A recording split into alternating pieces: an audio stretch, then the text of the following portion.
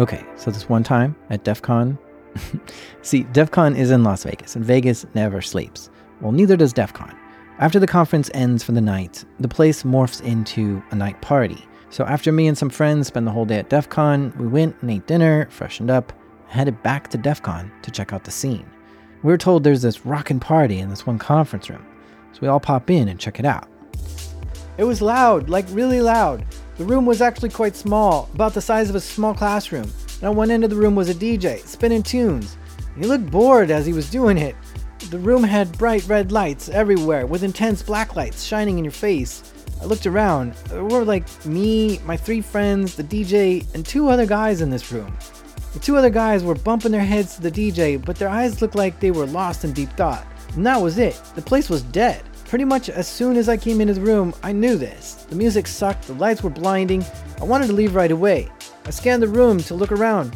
Oh, there's an ice chest over there. Let's go check it out. It's empty. There's a photo booth in the corner. No thank you. I told the boys, let's go. This sucks. We head for the door. I take one last look over my shoulder, and I see 4 girls and 2 guys come out of the photo booth. Now, this was a regular sized photo booth, way too small for 6 people to fit into it. The room was so disorienting that I didn't put that together, and so we walked out and looked for another party. We ended up going down to the pool and hanging out there. The next day, my friend told me about this banging party at DEF CON last night. I was like, where was it? And he's like, oh, it was in this one conference room. I'm like, I was in that exact conference room, and that party was not banging. He's like, well, did you go through the photo booth? Yeah, the photo booth was the doorway into the actual party. They staged an entirely fake party just outside the real party to fool me, and I was properly fooled. What a smokescreen. Why didn't I register that 6 people coming out of a photo booth was weird? I don't know, but I feel like this story kind of sums up what DEF CON is like. It's crazy stuff happening all over, right in front of your nose, but you kind of need the right set of eyes to see exactly what's happening, or you'll miss it. These are true stories from the dark side of the internet. I'm Jack Rhysider. This is Darknet Diaries.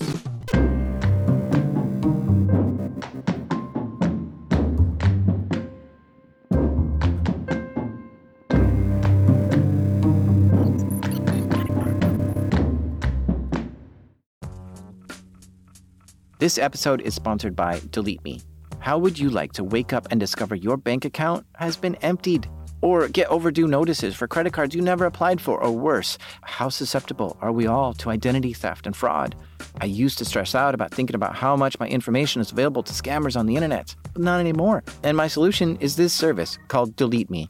Delete Me is a subscription service that removes your personal information from the largest people search database on the web, and in the process helps prevent potential ID theft, doxing, and phishing scams. I tried it, and they immediately got busy scouring the internet for my name and gave me reports on what they found on me, and then they got busy deleting those things for me. It was great to have someone on my team when it comes to being private online. Take control of your data and keep your private life private by signing up for Delete Me. Now, at a special discount, get 20% off your Delete Me plan when you go to joindeleteme.com/darknetdiaries and use promo code DD20 at checkout. The only way to get 20% off is to go to joindeleteme.com/darknetdiaries. That's joindeleteme.com/darknetdiaries and enter code DD20 at checkout. It's summertime. You know what that means? Summer Hacker Camp. And there's so many stories that come out of Summer Hacker Camp, and I want to talk about a few. What's Summer Hacker Camp, you say? This is what we call the week around DEF CON in Las Vegas. See, DEF CON is the largest hacking conference in the world, but there are like 4 or 5 or 6 or 12 security conferences all happening at the same time that week. It's just crazy. First, the week starts out with Black Hat. Black Hat is a security conference, but it's more geared towards professionals. You'll see people here wearing the typical business casual attire. And there are a lot of vendors all over the place trying to sell you solutions on keeping your network more secure. And of course, there's talks and workshops at Black Hat too. But Black Hat is super expensive. So another conference started up at the same time that Black Hat is going on, but it's more community ran. It's called B-Sides. So while Black Hat is happening, B-Sides, the security conference, is happening just a few blocks away, and it's completely free. It's a great place to meet people and socialize with other security-minded folks. Here, the dress is more casual. Cargo pants, t-shirts, that's more common. At B-Sides, you'll see a lot of amazing talks too, from fantastic security professionals. A lot of these talks are rejected from Black Hat, so some are really great. And only a handful of vendors are here, so you're not like overwhelmed with people selling you stuff. And I should also mention that there are security B-Sides conferences all over the world, and they're all community ran. So you might want to check to see if there's a B-Sides in your town and go to that because it's great. So now, as the weekend comes, so does DEF CON. DEF CON is Friday, Saturday, Sunday. Now, DEF CON at its core is a hacker conference. The people you see here are sometimes wearing mohawks. They often dress in all black and have a bunch of electronics dangling out of their backpacks. The crowd is younger compared to Black Hat, too. I've run into many high school kids at DEF CON, but I've never seen a high schooler at Black Hat. Yeah, DEF CON has talks, lot of talks. There's like tracks all over the place on so many subjects. And there are speakers there who will show you how they've hacked into so many things. But DEF CON is also big on being hands-on. There are a ton of villages with all kinds of things to try hacking into. There's a car hacking village, a pick lock village, a voting machine village, a biohacking village, a social engineering village, and so many more. Each of these places you get to learn hands-on how to hack stuff. It's a fantastic way to learn, and you can spend your whole time at DEF CON never going to see a single talk because there's so much to do. DEF CON has vendors, but these vendors are different. They aren't selling you solutions to keep your network secure. They're selling you hacks and exploits to break into networks. Things like antennas, lockpicks, electronics, rubber duckies, keyloggers, pwn plugs, and so much more. It's so much fun to wander the vendor hall and see all the latest tech that you can just pick up for a few bucks and start practicing hacking in just a few minutes. Oh, and while at DEF CON, there are many other conferences happening within and around DEF CON. It's weird. But there's QueerCon, HushCon, VetCon, GothCon, and even DEFCon, as in DEAF for those hard of hearing.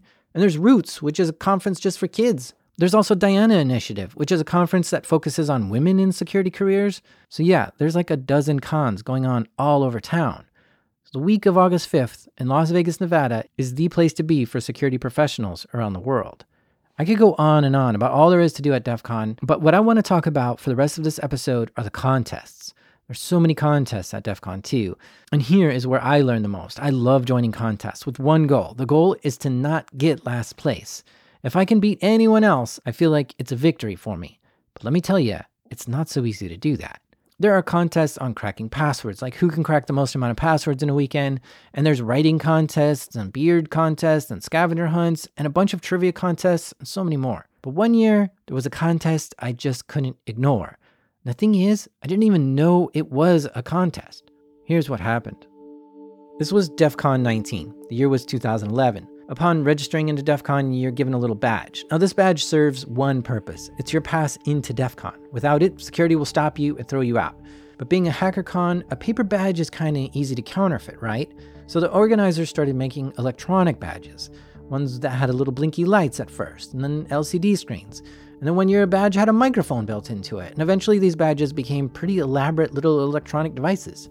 And people loved it. But it was kind of a pain to design a cool new electronic gizmo every year, so the organizers decided to do an electronic badge one year and a non-electronic badge the next. At DEF CON 19, the badges that were given were simply a solid metal, non-electronic. Some say it was even made out of titanium. I paid for my ticket into DEF CON and was given one of these metal badges. It was like a dark gray metallic looking thing. It was round. It had an Eye of Horus cut out in the middle of it, and it simply said H3 on it. No mention of DEF CON on the badge itself, which is kind of weird. The H stood for human, which is what the standard admission is to DEF CON. Some said V, and that's for vendors, and some said S, that's for speakers. Some said G for goon. Those are the security guards. Yeah, even the security guards have badges. But connected to the badge was a lanyard. On the lanyard, it said DEF CON 19, and that's the only English it had. But what it also had was a lot of strings of ones and zeros. And these strings were 13 characters long, and there were 15 strings of these. Now, these ones and zeros weren't printed here by accident. I knew this was some kind of puzzle, so I started poking at it. Nothing in my mind is 13 characters long, though.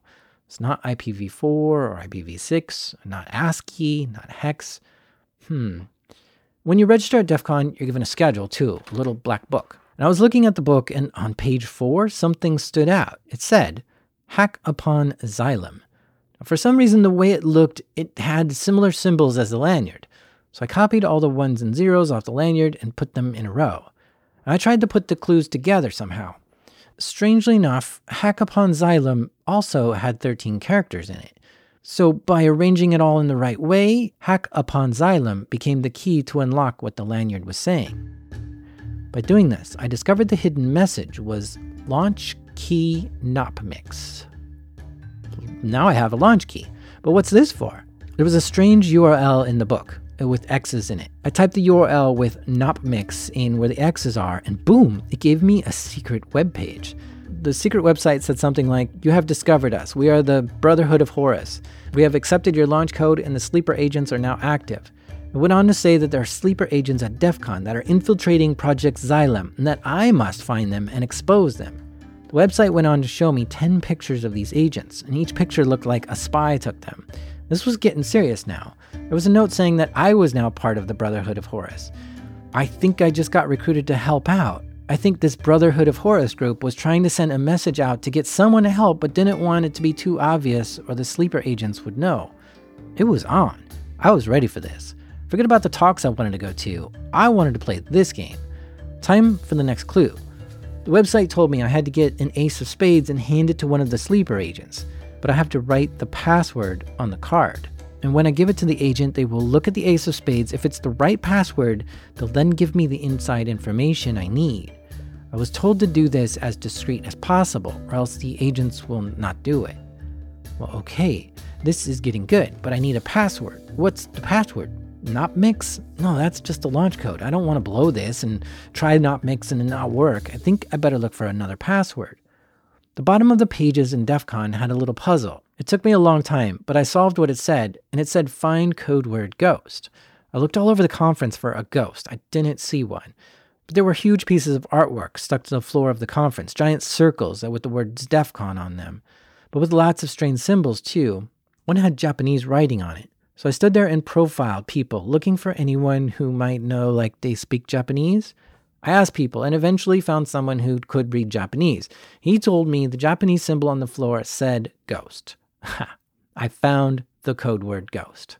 And this led me to a logic puzzle, which I had to solve to find another clue. But I still didn't have the password. At this point, running all over the conference looking for clues and standing on top of them for 30 minutes at a time, writing things down and asking people for help, I started finding other people who were solving the same puzzle as me. So we started trading information. I told them how I solved one thing, and then they would tell me what that password was. The password was Little Sister. Excellent. Me and a friend found an ace of spades, and we wrote Little Sister on it and started looking for sleeper agents. But this was hard. I was looking for one of 10 people in a crowd of 10,000 people. All I had was their picture too, not like I can ask for names or anything. So I stood in the hallway staring at every person walking by, trying to recognize if any of them matched the faces in the photos. Nothing. Nobody. And people were a little weirded out by me too, staring at everyone. Then I met another team solving the puzzle, and they told me they just saw one of the agents in the vendor area. Quickly, I ran down and spotted them. He had a Z on his badge, which was really strange. At this point, I realized I'm playing an ARG, an alternate reality game, a game that combines the real world with fantasy, and I was having a blast. I very casually walked up to him, handed him the card. I said nothing. He looked at the card, looked around for a moment, then told me the code. Candy. Candy? That's it? I typed it into the website, that mysterious URL we saw earlier, and Candy worked. I was supposed to send a message to something. The something was garbled. I had the message, but I didn't know where to send it. So I had to solve this little puzzle to figure out what it was, and it turned out to be an email address. So I sent the message to the email address, and somebody responded on the email, which gave me a next clue. And that clue made me believe that I needed to gather all the different badges at the conference, stack them up on top of each other, and then that will give me the key to unlock the code. So me and a few friends started going to every person at the conference looking at their badge to see if it was one I hadn't seen before, or a new one, or a different one. I wanted to see the vendors one, the human one, the contestant ones, the black badges, the goon badges, and I took a photo of everyone, and I traced it on a piece of paper, and I documented it as best I could, every single badge. And this took hours and hours and hours. Finally, I felt like I got them all traced on a piece of paper, and when I did that, I noticed there were certain notches in some positions. And so I'm starting to think these notches mean something. The notches are the key or the code or something, but this is madness. I mean, what kind of key is a bunch of notches and 30 different badges? How do you use that to decipher a string of numbers? I couldn't do it. My friends couldn't do it. And at this point, it's Sunday now. The conference is almost over. I gave up. I wouldn't be able to solve this. I've got to go home soon. So I start asking around. None of the teams have actually solved it. We were all stuck on that same exact last step. So we grabbed a corner of a conference room at DEF CON, and all the teams came together to try to figure it out. We brought a big screen TV in and started putting all the clues on it and discussing all the possibilities. And we went over everything we tried with each other. And this gave us new ideas to try, but those ideas weren't working either. And the conference was pretty much done now. There were no more talks happening. The place was starting to clear out. It was closing. We were at the end of our time. But we needed to solve this, so we kept at it, plugging away at this last puzzle. At this point, there were about 20 of us from 8 different teams all in the same room, sweating over this puzzle. At some point, one guy squeaked. We all looked, and he was furiously writing something out on a piece of paper, and he said, hang on, this might be it. And he wrote out a string, and just like that, the puzzle was solved. We quickly emailed the clue in and got a response. Infiltration successful. Congratulations on completing the badge puzzle. Yes, we all roared with excitement, and there were high fives. We solved it. The puzzle was created by a guy named Lost, and he said he'll come to us and give us the reward. We told him we're in this conference room, and he shows up and gives us the prize, a black badge. It was also made of titanium and looked like the Punisher skull. Holy cow, the black badge is the most coveted prize at DEF CON. Only a few contests have the black badge as a reward. It's like a gold medal for hackers, and it actually has real value. Your black badge gets you free entry to DEF CON for life. Lost handed it to us. We were all smiling and loving this moment. But then he said, but we can only have one. And we're like, but there's 20 of us. How are we supposed to split one amongst us all? And he said, well, you'll have to figure that out. Sorry, guys. We were all pretty mad at this because this is not a puzzle that one person can solve, but only one person gets a prize. It's just not fair. But that was that. One badge for our group of 20 people. Well, we agreed which team should get the badge based on their performance, and they'd figure out something special to do with it. We all exchanged email addresses, went home. The next year, lo and behold, that winning team came through. They spent the year making replicas of the Black Skull badge. It looked the same in every way, except it was about 3/4 size, and they printed on the top of it, Brotherhood of Horus, which is what we called ourselves during this challenge. This was a cool little trophy to keep, and I still have it right here in front of me on my desk, and I look at it all the time. So you tell me, did I win the black badge? I don't think so. I don't get free passes at DEF CON, but did I help 1/20th of the way to get the black badge for the team? Hell yes, I did. I spent my entire DEF CON weekend on that one puzzle, and I don't remember a single other thing from DEF CON 19. But that's what it takes to win these contests. If you're going to compete to win in a contest, it'll be one of the hardest, craziest weekends you'll ever experience. Today, the badges at DEF CON have gone nutso. Because people love those electronic badges so much, people just started making their own badges. Some designate what hacker group you're with, and some designate what city you're from, and others show what skills you have. But most people wear them because they're just fun. Blinking lights, little video games, swappable parts, Wi-Fi strength meters. And these things add up quick. Many people will just wear like 10 or more badges around their neck at DEF CON, kind of like collecting them. And this is what's called badge life. So that's the story about how I kinda, sorta, almost won a black badge. But after the break, we'll talk to a guy who won 4 of them.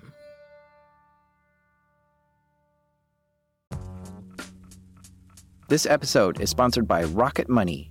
Are you like me and pay monthly subscriptions to way too many things? By the end of the busy week, the last thing I want to do is spend time budgeting all my expenses or tracking down customer service teams to cancel subscriptions I no longer use. But this is where Rocket Money can help us both. Rocket Money is a personal finance app that finds and cancels your unwanted subscriptions, monitors your spending, and helps lower your bills so that you can grow your savings. Rocket Money's dashboard shows off this month's spending compared to last month's, so you can clearly see your spending habits. Plus, they'll help create a custom budget and keep spending on track.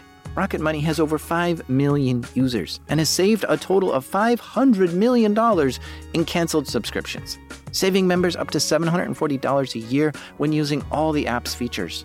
Stop wasting money on things you don't use. Cancel your unwanted subscriptions by going to rocketmoney.com/darknet.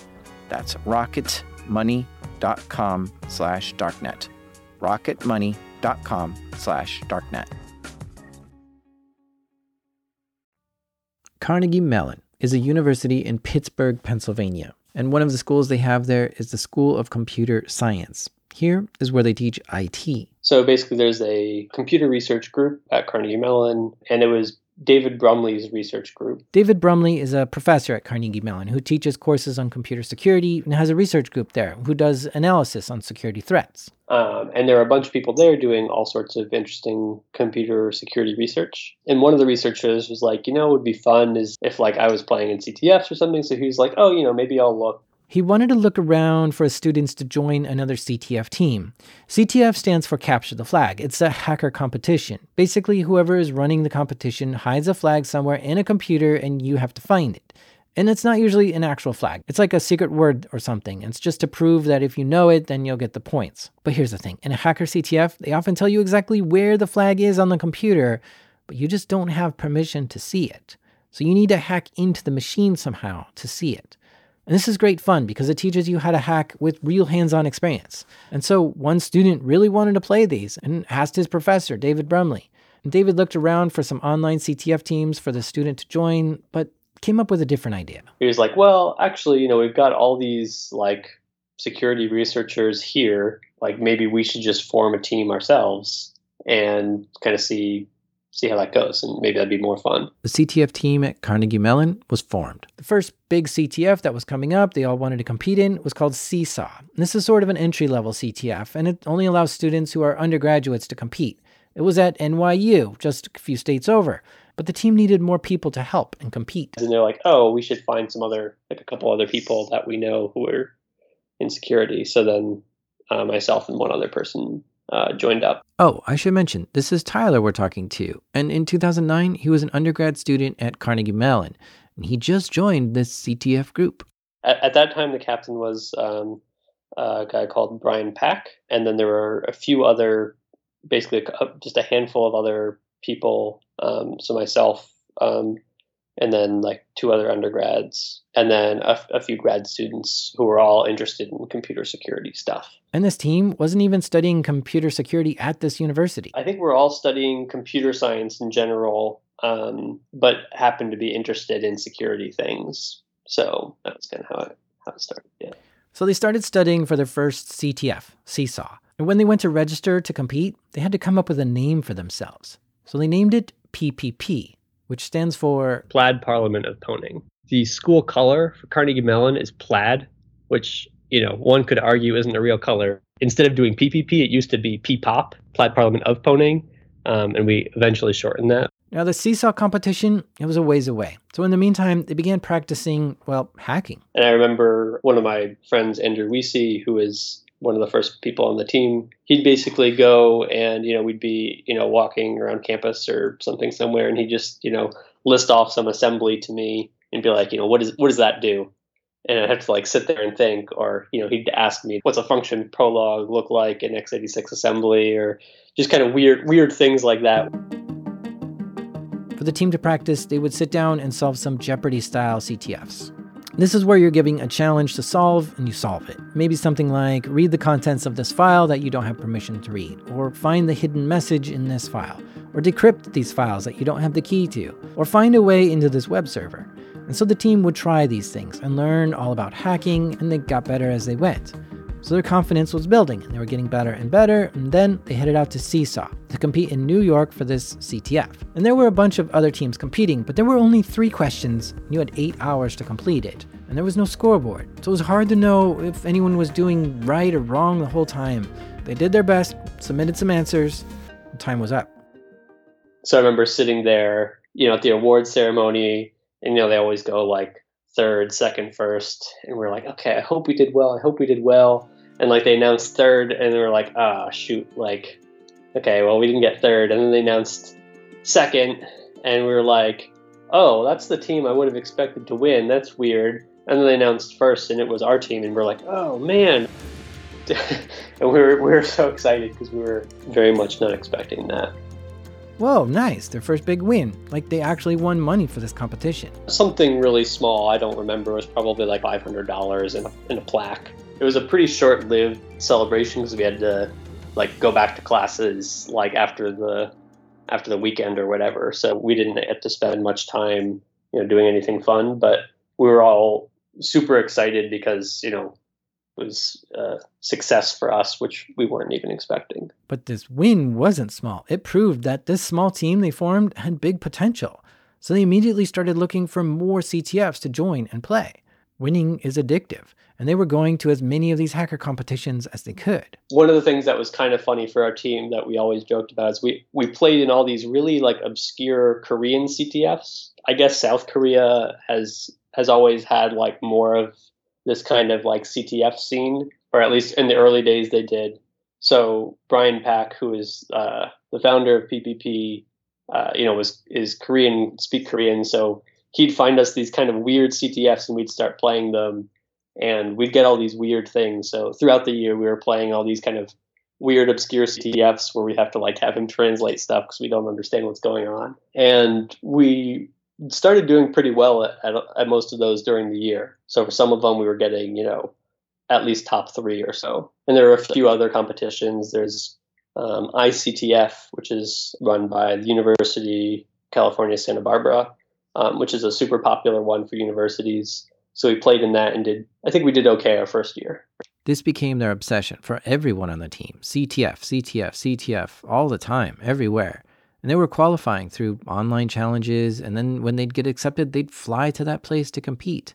New York, California. Many of these CTFs would pay for their flight and room and entry if you qualified. The team wasn't winning all that much money, but they were still doing really well. And they were starting to get to know some of the other teams they were competing against too. But PPP was doing so many more CTFs than anyone else. If you looked around at the time, most of the other teams would, play in maybe 3 competitions a year, whereas PPP was playing in, like 20 or 30 competitions a year. So it was mostly just kind of a trial by fire where we're, just jumping in and doing all the CTF problems that we could. And it turns out that that's a really good way to get very good at CTFs. This student-ran team at Carnegie Mellon was picking up some new students too. The only requirement to be in PPP was just to be a student and be interested in security. People were fascinated with what this team was doing, and they wanted to learn hacking too. So they'd come by to a practice session and join up. The team started growing a little bit. And because the sheer number of competitions they competed in, they learned a lot of tricks on hacking and really refined their skills. They were writing their own exploits, learning classic cryptography and solving ciphers, and learning how to reverse engineer software like pros. Let's talk about reverse engineering a little bit. This is an extremely important skill for these hackers. See, what a typical penetration tester does is scan a computer for known vulnerabilities. And then when they find that vulnerability, they exploit it using a tool that someone else already made. But see, here's where these CTFs are different than penetration tests. Some of these advanced CTFs, you're told to exploit some software to get a flag, but the thing is, that software was just created specifically for this challenge, meaning it was just created last week and there's no known vulnerability for it. Your scanners won't work here. Your off-the-shelf hacking tools don't work here, and you have to somehow find vulnerabilities yourself. And that's where reverse engineering comes in. Since you can't look at the source code to see what the software is doing, your only option is to look at the machine code in assembly language. This is very low-level commands, like you're almost looking at the ones and zeros going across the wire. It's not quite, but almost, right? You're looking at where the data is stored and moved and how it's changed in the memory, and then piecing all this together to get an idea of what the program does. And this is what's called reverse engineering. And you use a disassembler like IDA Pro to do that with, completely taking the software apart and looking inside of it and looking for its flaws. So the team has to do that on some of these challenges. It's crazy hard, super technical, and intense to try to get this done within the time allotted. But they kept at it, getting better at it and better at it, doing CTF after CTF for a whole year, doing as many challenges that they could. And one of the big competitions they wanted to compete in was called CodeGate, which is a really big competition in Korea. We managed to qualify for the competition and managed to convince a bunch of our teachers to give us some time off to travel to Korea to play in a hacking competition. So we went there, and all of the teams there were kind of like the big names in CTF at the time. But it was, especially as university students who were going there, these were more like people who were in industry or professionals or things like that. They get all set up and begin the competition. I know we were doing pretty well through most of it, and actually at some parts of the game we ended up we were like in first for a little bit, but then in like the last 30 minutes of the 24-hour competition, the Swedish team managed to solve something else, and they got up to first place. At the end of the competition, it was the Swedish team, and then us, and then the Spanish team. But again, for us, like the fact that we even got top 3 was kind of mind-blowing and shocking, and it was super exciting. And also, in contrast to like Seesaw, where again it's kind of a bunch of American universities, which is it's good, it's tough competition. But this was kind of like, felt like the real deal. And then in the end, I don't remember exactly, but I think that the prize was something like $5,000 or $10,000, in addition to having, all our flights and hotels paid for to South Korea, which is, a lot kind of sexier than going to New York from Pittsburgh. Now things are heating up. For the members of PPP to travel to a prestigious hacker conference, see a lot of the other top CTF teams competing there too, and to get second place among them, whoa, that means this team really does have a lot of potential, and they're just getting started. Soon as they got back home, they immediately started looking for more CTFs to do. So, we basically almost every weekend we'd kind of hole up in some building on the corner of campus, and we'd work on these competitions for, 24 or 48 hours straight. And then we go back to class on Monday. But again, if you think about it, running, 40 hours a week for a year, that's like 2,000 hours. So, spending 2,000 hours or something a year on this after a few years, you start to accrue skills pretty quickly. And that brings us to DEF CON. Remember DEF CON, right? The largest hacker conference in the world with tons of competitions all over the place. Well, the most prestigious competition at DEF CON is the CTF. It's the main event. The DEF CON CTF is like the World Series of CTFs. It's the most challenging, most competitive, and it earns you the most bragging rights of any other CTF. The team at PPP decided to give it a try. Now, months before DEF CON is a qualification for CTF. They only accept a certain amount of teams. And this is played online from anywhere in the world. And you have a limited amount of time to solve the problems and hack as much stuff as you can. So PPP gave it a shot to qualify. I think it was a 72-hour competition. We played it, and we did, I'd say we did pretty respectable, but we ended up in something like 11th or 12th place, which was kind of shocking to us because, up to that point, we had been like doing, top 5 or something for most of the competitions we played. But one of the things we didn't realize is there was kind of like this second group of people who play CTFs, but only play in, DEF CON and a couple other competitions. So a lot of the people who are in industry kind of didn't bother playing these smaller contests. They'd only play DEF CON. I wouldn't say we got our butts kicked, but we didn't do very well. Whoa. See what I mean? Even though PPP was hot stuff, winning competitions all over the world, they didn't even qualify for the DEF CON CTF. DEF CON only accepted like the top 10 teams that year, and they didn't make it. The teams here are just that high caliber, best in the world at hacking, and PPP had to go back to practicing. Around this time, the school year started back up at Carnegie Mellon, which brought some new students interested in hacking to help. And with the summer being over, the PPP team was excited to get back into CTFs. Everyone's always kind of excited after summer to be like, okay, like this year I'm going to, play CTFs even harder than I did last year, and things like that. So they decided to hit up all the same competitions they did the previous year. They went back to Seesaw. We ended up getting first place for the second time in a row. They did a bunch of smaller online CTFs. But then CodeGate came up again, and this is the biggest CTF in Korea. And remember last year, they got beat out by that Swedish team? So this year, they qualified for it and flew to Korea again to compete. We managed to get first place, which was, I think, $20,000 prize money. So we were quite ecstatic with that.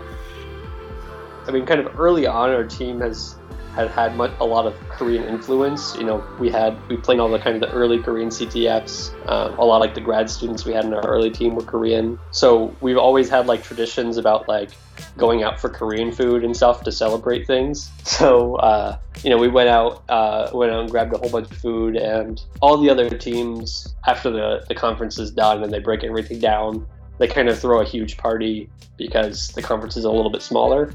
So all the CTF teams that played in the conference, you know, go out to a bar and you know, drink and talk about the competition, and everyone's still kind of dreary from not sleeping, but excited from, you know, the award ceremony and everything that just happened. So it was just really cool to do that, and just a lot of fun to kind of hang out and like just drink and get to know all the other teams and eat delicious food and things like that.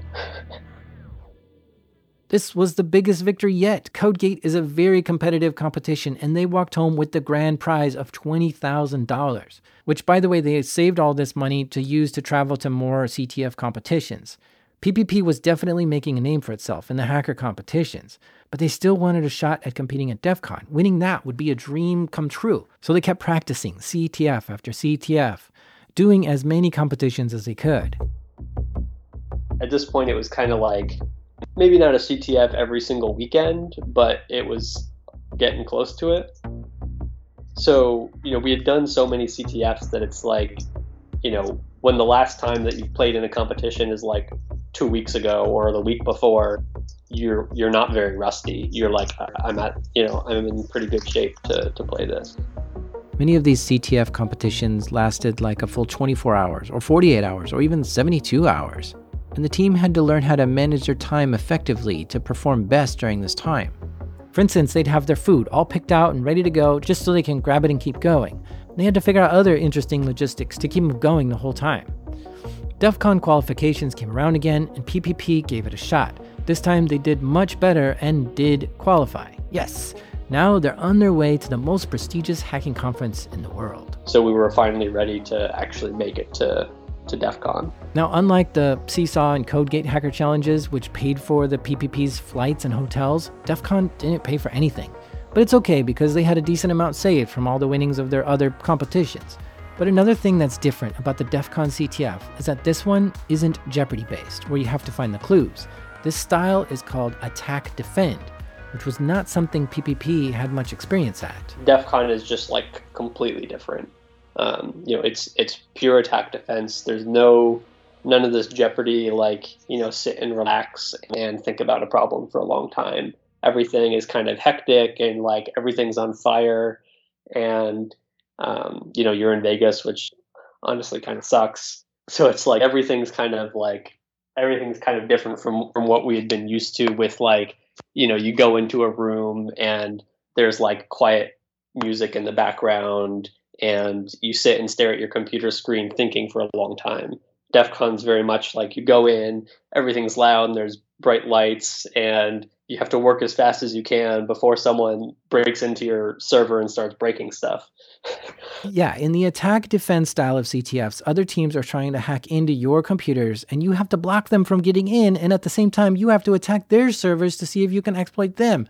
So the general setup for DEF CON, or most attack defense CTFs, is all the teams are running a set of network services, you know, up to 10 or something. These network services might be a web page or an FTP server or an email server. And each of these network services, any team that's playing in the competition can talk to them.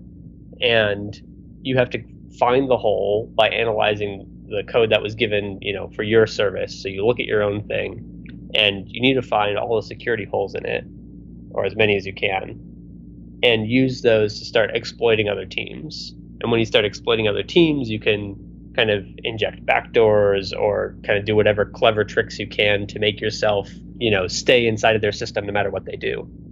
And as you're doing this, you have to pull out some data from their system in the form of like a flag, which is basically just kind of a single file that will stay on disk and then rotate every 5 minutes or so. Every 5 minutes, you want to prove that you have access to the system by continuously stealing the contents of that file. And then simultaneously, you need to defend your own network, either by patching your services, by analyzing network traffic, anything like that, so that you can prevent other teams from using the same attacks that you're trying to develop against you or any other attacks that they find. So this puts a whole new twist on the CTF game style. Now you have to strategically think which teams to attack, when to attack them, how to attack them. Like, it's probably better to attack yourself first, learn how you're vulnerable, and then use that vulnerability against another team, and at the same time try to figure out how to defend yourself from that vulnerability. And if you do it this way, you're very quick in and out of the network before they even know it. But here's the other aspect you have to consider. Any team that is attacking you, you can sniff their incoming packets and try to see how they're attacking you. From here, you can sometimes steal their vulnerabilities because they just showed you their hand. So we were playing, and during DEF CON, because it's attack defense, you have to look at network traffic. So things that other teams are sending over the network to your machine. And one of the things we saw was like some clear version of a backdoor. So, sometimes after a team exploits a challenge, they'll put in addition to their exploit, which gets them a flag, they'll put in something that will persist after their exploit terminates and keep sending the flag back. So we saw something, and it was like installing a cron tab entry. A cron tab entry is a command that's just set to run at a certain interval. So maybe every 5 minutes it checks to see what's in a file and then sends the contents of that file to that team. So we were like, oh, this looks interesting. But, we went to our machine and we, did like cron tab -L or whatever to list our cron tab. And it was like, okay, there's nothing here. Like they didn't pwn us with this, so we're fine. But as we kept going throughout the day, we realized that we were definitely getting exploited on that service, and we had no idea how anyone was doing it. So we kept looking and looking, and we couldn't figure it out. Eventually, what happened was, it turns out they did add a cron tab entry, but after they put in the malicious code for the backdoor, they put in a raw carriage return, and then they put in like no cron tab entries found or something. So if you cat the file, it'll read out the exploit will get displayed, but then the carriage will bring the whole thing back to the beginning of the line, and then over the exploit it'll print no cron tab entries found. So if you just cat the file, you don't see anything. But if you cat the file and pipe it to like a hex dump, then you'll see like there's a whole bunch of other hidden stuff inside of there. You see how crazy this is getting?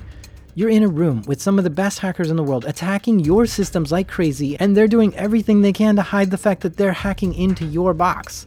And there's a feeling you get when you find out hackers are in your computer. It's crazy stressful and intense. The blood rushes from your face when you find out someone else is in your computer, even if it is just a competition. Tyler was kind of upset that this team was sneaking backdoors into their server, so they wanted to do some sort of payback. They watched the network traffic for that team and saw that whenever they would grab a flag, they had a server open and ready for listening for incoming flags. So Tyler had a plan. And we started sending gzip columns. So basically compress, a gigabyte of null bytes, which will compress down into like, a few kilobytes of compressed data because it compresses very well. And then we'd send that to their server that was listening for flags. And then, on their end, they're going to decompress this like gigabytes and gigabytes of stuff and try to submit it as a flag. And it actually started bringing down their internal infrastructure for getting these flags and sending them off to the server. So not quite perfect payback, but it was still pretty funny. Oh, now there's some sabotage going on. I love it. The other team thought they had captured a flag and spent a bunch of time trying to unzip this file, but it was just a large junk file that Tyler sent them. And it just wasted their time and ended up bogging down their systems. Brilliant. So this gives you a little idea of what's going on in the DEF CON CTF. Yeah, it's kind of like every second there's like something new going on where someone's like, wait, like which version of the binary did we do? Did we patch this one? Like, what is this network traffic? This looks like an exploit. So the whole competition kind of goes like this. So it goes on. It's a 3-day competition. So by the end of it, we're kind of exhausted, and the scoreboard's kind of open the whole time, so we can see that. I don't know what we got our first year, but like 7th place or something. Kind of no hope pretty early on. It was pretty clear that we were getting screwed in that event. Bummer. 7th place. It means nothing. There are only prizes for first place. I mean, how many more CTFs and practicing does this team need to do to win this thing? But I guess they're just college kids after all and still have a lot to learn. So back home to Carnegie Mellon they went. The new school season started up, which means more people joining PPP. And again, they make their rounds to all the CTFs for the year. They go compete in all the ones they can pretty much every weekend again, dedicating another year to CTFs. But this time, they focus on things that will help them prepare for DEF CON. So the year goes by, and then DEF CON qualification comes up again. PPP tries and qualifies. They fly out to Vegas again to compete. But they didn't do so great. They got something like 5th place that year.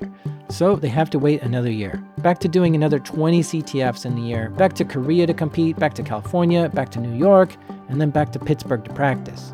So then DEF CON comes up again, PPP qualifies, and they head out to Vegas for the competition. This year, some combination of like being more relaxed about the competition or the organization running more smoothly or whatever, we were like doing super well. So I think at the end of like the first day, we were already in first place. At the end of the second day, we were already in first place. We're still in first place, maintained our lead. So we're like, oh man, like we're finally we're gonna win DEF CON. This is great. Like we've been working on this for so long. So we're up at night. We're like, okay guys, we just gotta like keep doing what we're doing. Don't screw anything up. We totally got this in the bag. So then, last day we go in, we're running through stuff, and just before the end of the competition, like it was either like an hour before or like 30 minutes before or something, the team that was in second place manages to solve some weird challenge that we didn't even look at because we only had 8 people. And they managed to solve that challenge, and they shot up past us, and they won the competition, and we got second. And then we were like talking to them afterwards, and we learned that they had a lot of good people on their team and everything, but their team was actually a group of 80 people. So literally 8 times more people than we had, and they beat us, but they only beat us barely. There was no limit on the size of your team that year, but PPP had a taste of blood in their mouths. They were so close to winning, they knew if they practice a little more and they come back again, they have a really good shot at winning this. So another year of hardcore practicing, more analyzing of binaries, more practicing of machine code, more learning cryptography, more reverse engineering. One of the other people on our team, Ricky Zhu, he went to high school with George Hotz. They both went to high school in New Jersey together. So they actually kind of knew each other. So, George ended up at Carnegie Mellon for a little while trying to study stuff. So, we quickly were like, okay, you need to play CTFs with us. Like, trust me, you'll love it. It'll be lots of fun. Whoa, George Hotz? You remember this guy, GeoHot? At 17 years old, George unlocked his iPhone. When you buy an iPhone, it's set to a specific carrier. Yeah, well, George jailbroke it so he could use any carrier he wanted. You might be thinking, big deal, I've jailbreaked my iPhone too. Yeah, but George was the first person ever to do it, ever. Well, the first person to publicly admit to doing it. And that made huge news. Then, a few years later, George reverse engineered the PlayStation 3 and was able to read and write memory within it. And this was a monumental feat. Those things were locked down really tight. And again, this made news, so much news that Sony actually sued him for doing it, which created a huge backlash against Sony. So now this famous hacker is there at Carnegie Mellon, and the PPP really wanted him on the team. And George joined. He's just a really fun and hilarious guy. So, as soon as he shows up to our team meetings, it's like, it's really exciting because he's like, he totally goes all in for the CTFs. So, he's, like most of the people that do well at CTFs, part of it is just like being able to sit and concentrate on a really difficult problem and do that for extended periods of time. And he was, he's just very good at doing that. So, we'd have some problems where I think we had some problem that was like some really hard crypto problem that I think during the competition, like no team solved. This was just some random competition we were playing in the year. And, that was the problem that he was working on at the end of the event. And he was like, you know what, screw this. Like, I'm going to go back to my room. I'm going to lock the door and I'm going to keep working on this problem until I solve it. And, that was kind of his attitude for a lot of these things. Okay, so this was a great boost for PPP. Now, with a few new teammates, more practice under their belts, they headed back to DEF CON for their 4th attempt at the competition. They have their food orders all on a spreadsheet and 2 helpers just running around getting them the things they need so they can focus more on just hacking as much as possible. And they made sure to get a hotel room at the conference so that they didn't have to spend any time driving around. And they even got rooms as close together as possible. We try to get a suite to have all of our teams so they can work in a single place instead of having to work across, a few different hotel rooms or sitting on like a bed in someone's hotel room. So Tyler, now the captain of PPP, and the team is feeling better than ever to compete.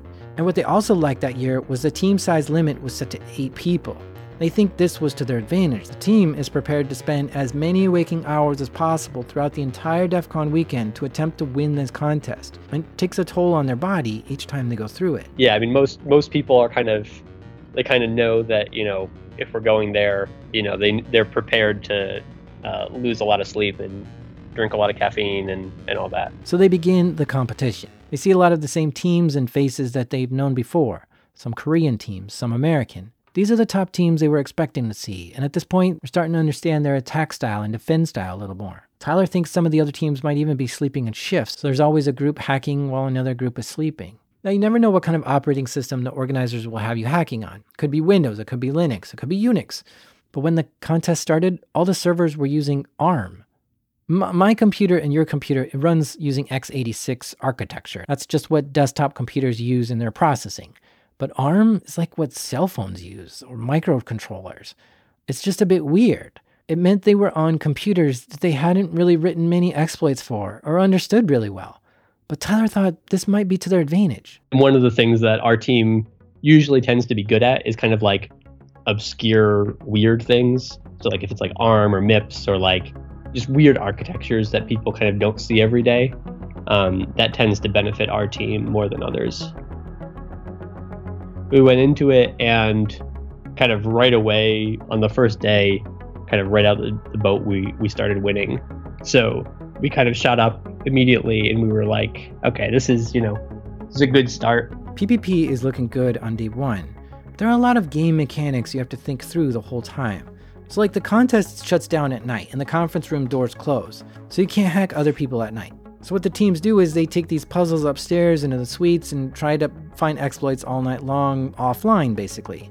But what if you find an exploit right before the room is going to close? Should we save this for tomorrow or should we throw it now? Because if we start attacking people with it now, they'll have more time to analyze the network traffic overnight. But also, if we wait tomorrow, maybe other teams will find the same bug overnight. So there's kind of all these kind of weird game theoretic questions. There's lots of strategy that has to go on. I've heard from a lot of people that some teams don't like to throw exploits at us because they're worried that we'll find the exploit and turn it around and throw it back at them real fast. And similarly, we usually don't throw exploits against the top teams until we've thrown it against the teams we think are weaker for, maybe 30 minutes. And then we'll start to throw it against everyone. Day 2 now begins, and they have a few hours of sleep and are ready for the caffeine to carry them through the day. Now, I've talked to a bunch of organizers and players of this DEF CON CTF, and let me tell you, there's so much craziness that goes on during these things. It's bonkers. For instance, one year, one person from a team hid under the desk of another team to listen in on the chatter and the exploits they found. And another story I heard was that one team snuck an Ethernet cable into another team's router so that they could be on the same network and try to hack into things that way. The stories are endless and all the shenanigans that go on during the competition. And most of this kind of hacking is allowed. Really, the only thing you can't hack are the organizers. So day 2 completes. The scoreboard shows that PPP is still in the lead, but now the scores are hidden, so they don't know how much of a lead they have. And on day 3, the scoreboard is completely hidden, so nobody knows who's in the lead. The contest ends on Sunday, and the scores are tallied. The team goes to the award ceremony where the winners will be announced. We just sit down and they kind of go through all the competitions, and we're mostly just kind of exhausted and nodding off to sleep during the whole ceremony because we haven't really slept in a few days. All right. Hi, I'm Gynophage from Legitimate Business Syndicate. First place will receive 8 black badges. In third place, we had Rayon ASRT. In second place, we had the Men in Black Hats. And in first place, we had PPP, the Plaid Parliament of Poning. We were expecting it because, we'd worked pretty hard. We were doing well, but it was just the kind of a ridiculous feeling after working for so many years, because this is year 4 of doing CTFs and like year 3 or something of doing DEF CON, we'd put in so much time and energy into working on this competition that it was like a relief isn't quite the right word, but it's a mixture of, relief and excitement and happiness. They went on stage to receive their awards. All 8 of them got their own black badge. Even GeoHot got one. After like a few hours, we were just kind of like, all sitting around and like looking at each other, and we're like, just kind of like nodding at each other, like, yeah, like, I guess we finally did it. Like, shit, like, we finally made it and finished first in the competition. In my mind, this means that you threw your hat in and said, we want to prove that we're the best hackers in the world. Anyone who wants to challenge us can come here and challenge us, and you proved it. Do you feel that way? Yeah. I mean, I think one of the kind of cool things for us was also, most of the teams that were playing and that had won kind of previously were kind of these big groups of professionals. So, people who work, doing IT security or doing like working at defense contractors, doing security, or like, kind of like the real honest to God, people who do this for a living. And we came in as, basically a group of kids. We just kept working our butts off until we could get there. And then, to have this kind of real win, kind of like, there's no way anyone can question it when you win DEF CON CTF. It's kind of like, well, if you got, if you beat everyone else there and you were beating everyone else in all the other CTFs, like, you're just the best team. When I go in there and I look around, I don't know why I don't see like NSA hackers or some serious black hat hackers that are just like, look, we're gonna totally smoke these guys. They've got no chance in hell. Like, so how come I don't see those competitors? I can guarantee you that they are there, having talked to some of them. So there are definitely people from those groups who are there.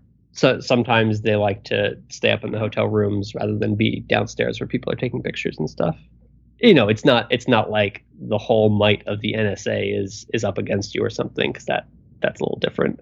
But it is absolutely people who, work for, governments are there, and people who, there are people who do, black hat hacking for a living who are there. It's not, it's not like, that's probably not the majority of people, but it's not a insignificant proportion of it. You see what I mean here? Tyler and his PPP team proved they are the best hackers in the world, openly, in a fair contest for anyone else to challenge them. And they beat out people from the NSA, Google, Microsoft, the Koreans, the Russians, you name it. Not only did they beat them here at DEF CON, but they beat them all over the world in hundreds of other CTFs they played along the way. PPP was number 1. But now the team, well, of course they feel good, but they have these new skills, and they've been doing so many CTFs, and they're like, hey, let's not get rusty here. Let's keep it going. We've already won in 2013. Let's try again in 2014. So they go back to DEF CON to try to defend their title as the best hacking team in the world. Yeah, okay. So we won 2013, 2014. We lost 2015. We were hoping to get 3 in a row. Bummer, they couldn't get 3 in a row, but they decided to try again. They go back again in 2016 and win the DEF CON CTF then. And they go back again in 2017 and win first place again that year.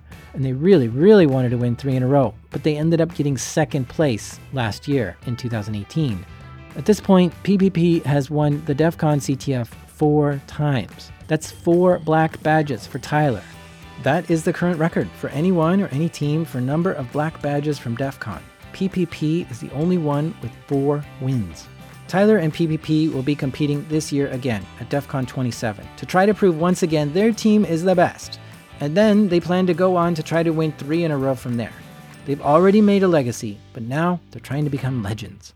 But their story just boggles my mind in so many ways. Like, Tyler's been to DEF CON 9 years in a row now, and the only thing he's experienced there ever is CTFs. Like, he's never seen a single talk or wandered through the villages or did any workshop, or even go to any parties during DEF CON. The one kind of exception was so not this year or the year before, but the year before that, me and a couple of other people from our team were participants in the DARPA Cyber Grand Challenge, which was like the big like machine CTF thing that DARPA ran. So we participated. A couple of us participated in that with a company, and we won first place in that, and then moved on to the CTF and got first place in that as well.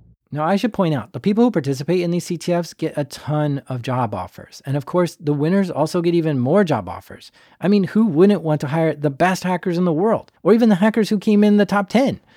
So this has been an amazingly great thing for all the members of the PPP's career. Winning a DEF CON black badge is just solid gold to have on the resume.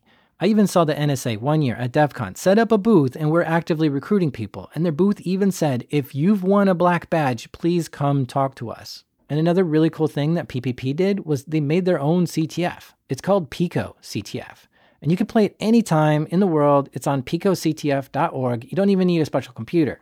I've played through it. It's great fun. And I learned a lot along the way. You basically are given a set of little puzzles and you have to try to solve each one. It starts you out with easy challenges and you work your way up to the harder stuff. It's designed for colleges and high schools to get students to learn how to do security and hacking. And since it's backed by Carnegie Mellon, it's played by many schools around the world. If you want to get started with hacking, I highly recommend going to picoctf.org and start playing around in their CTF. I guess one other kind of fun fact is that my wife and I actually met on the CTF team, which is fun too. But she participated on the team? Yeah, so she joined the CTF team in 2013 as a master's student at Carnegie Mellon, and we started dating. And she's continued to play CTFs with the team, and and then we got married a year ago. So that's exciting. That is really cool.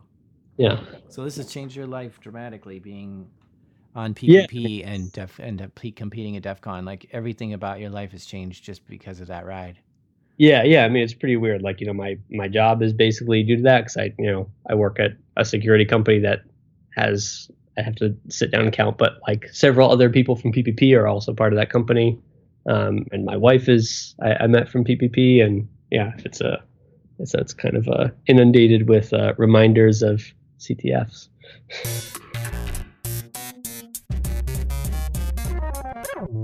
You've been listening to Darknet Diaries. Thanks, Tyler, for telling us your story. Good luck at DEF CON this year.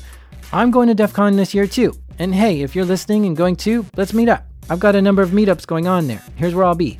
Thursday, August 8th, during the day, I'll be poolside at Mandalay Bay hanging out with my friends from CMD. And CMD is inviting you to come hang out with us too. But there are a limited amount of people I can get in. So sign up at darknetdiaries.com if you want to come hang out with me there. Then again, on Thursday night, you can find me at the Link at the 3535 bar. Come on over and we'll hang out there and get drinks. Nothing else is going on Thursday anyway, so let's do this. Then Friday night, I'll be partying with the folks from TourCon up in the Chandelier Room in the Cosmopolitan from 8 p.m. to 11. You're all invited to come too. Let's have drinks there. My schedule is going to be posted on darknetdiaries.com, so don't go blowing up my text trying to find where I am. Just look for my whereabouts there and you'll find me. This episode was created by me, the Binjitsu White Belt, Jack Recider. The theme music is by the Breakmaster Cylinder.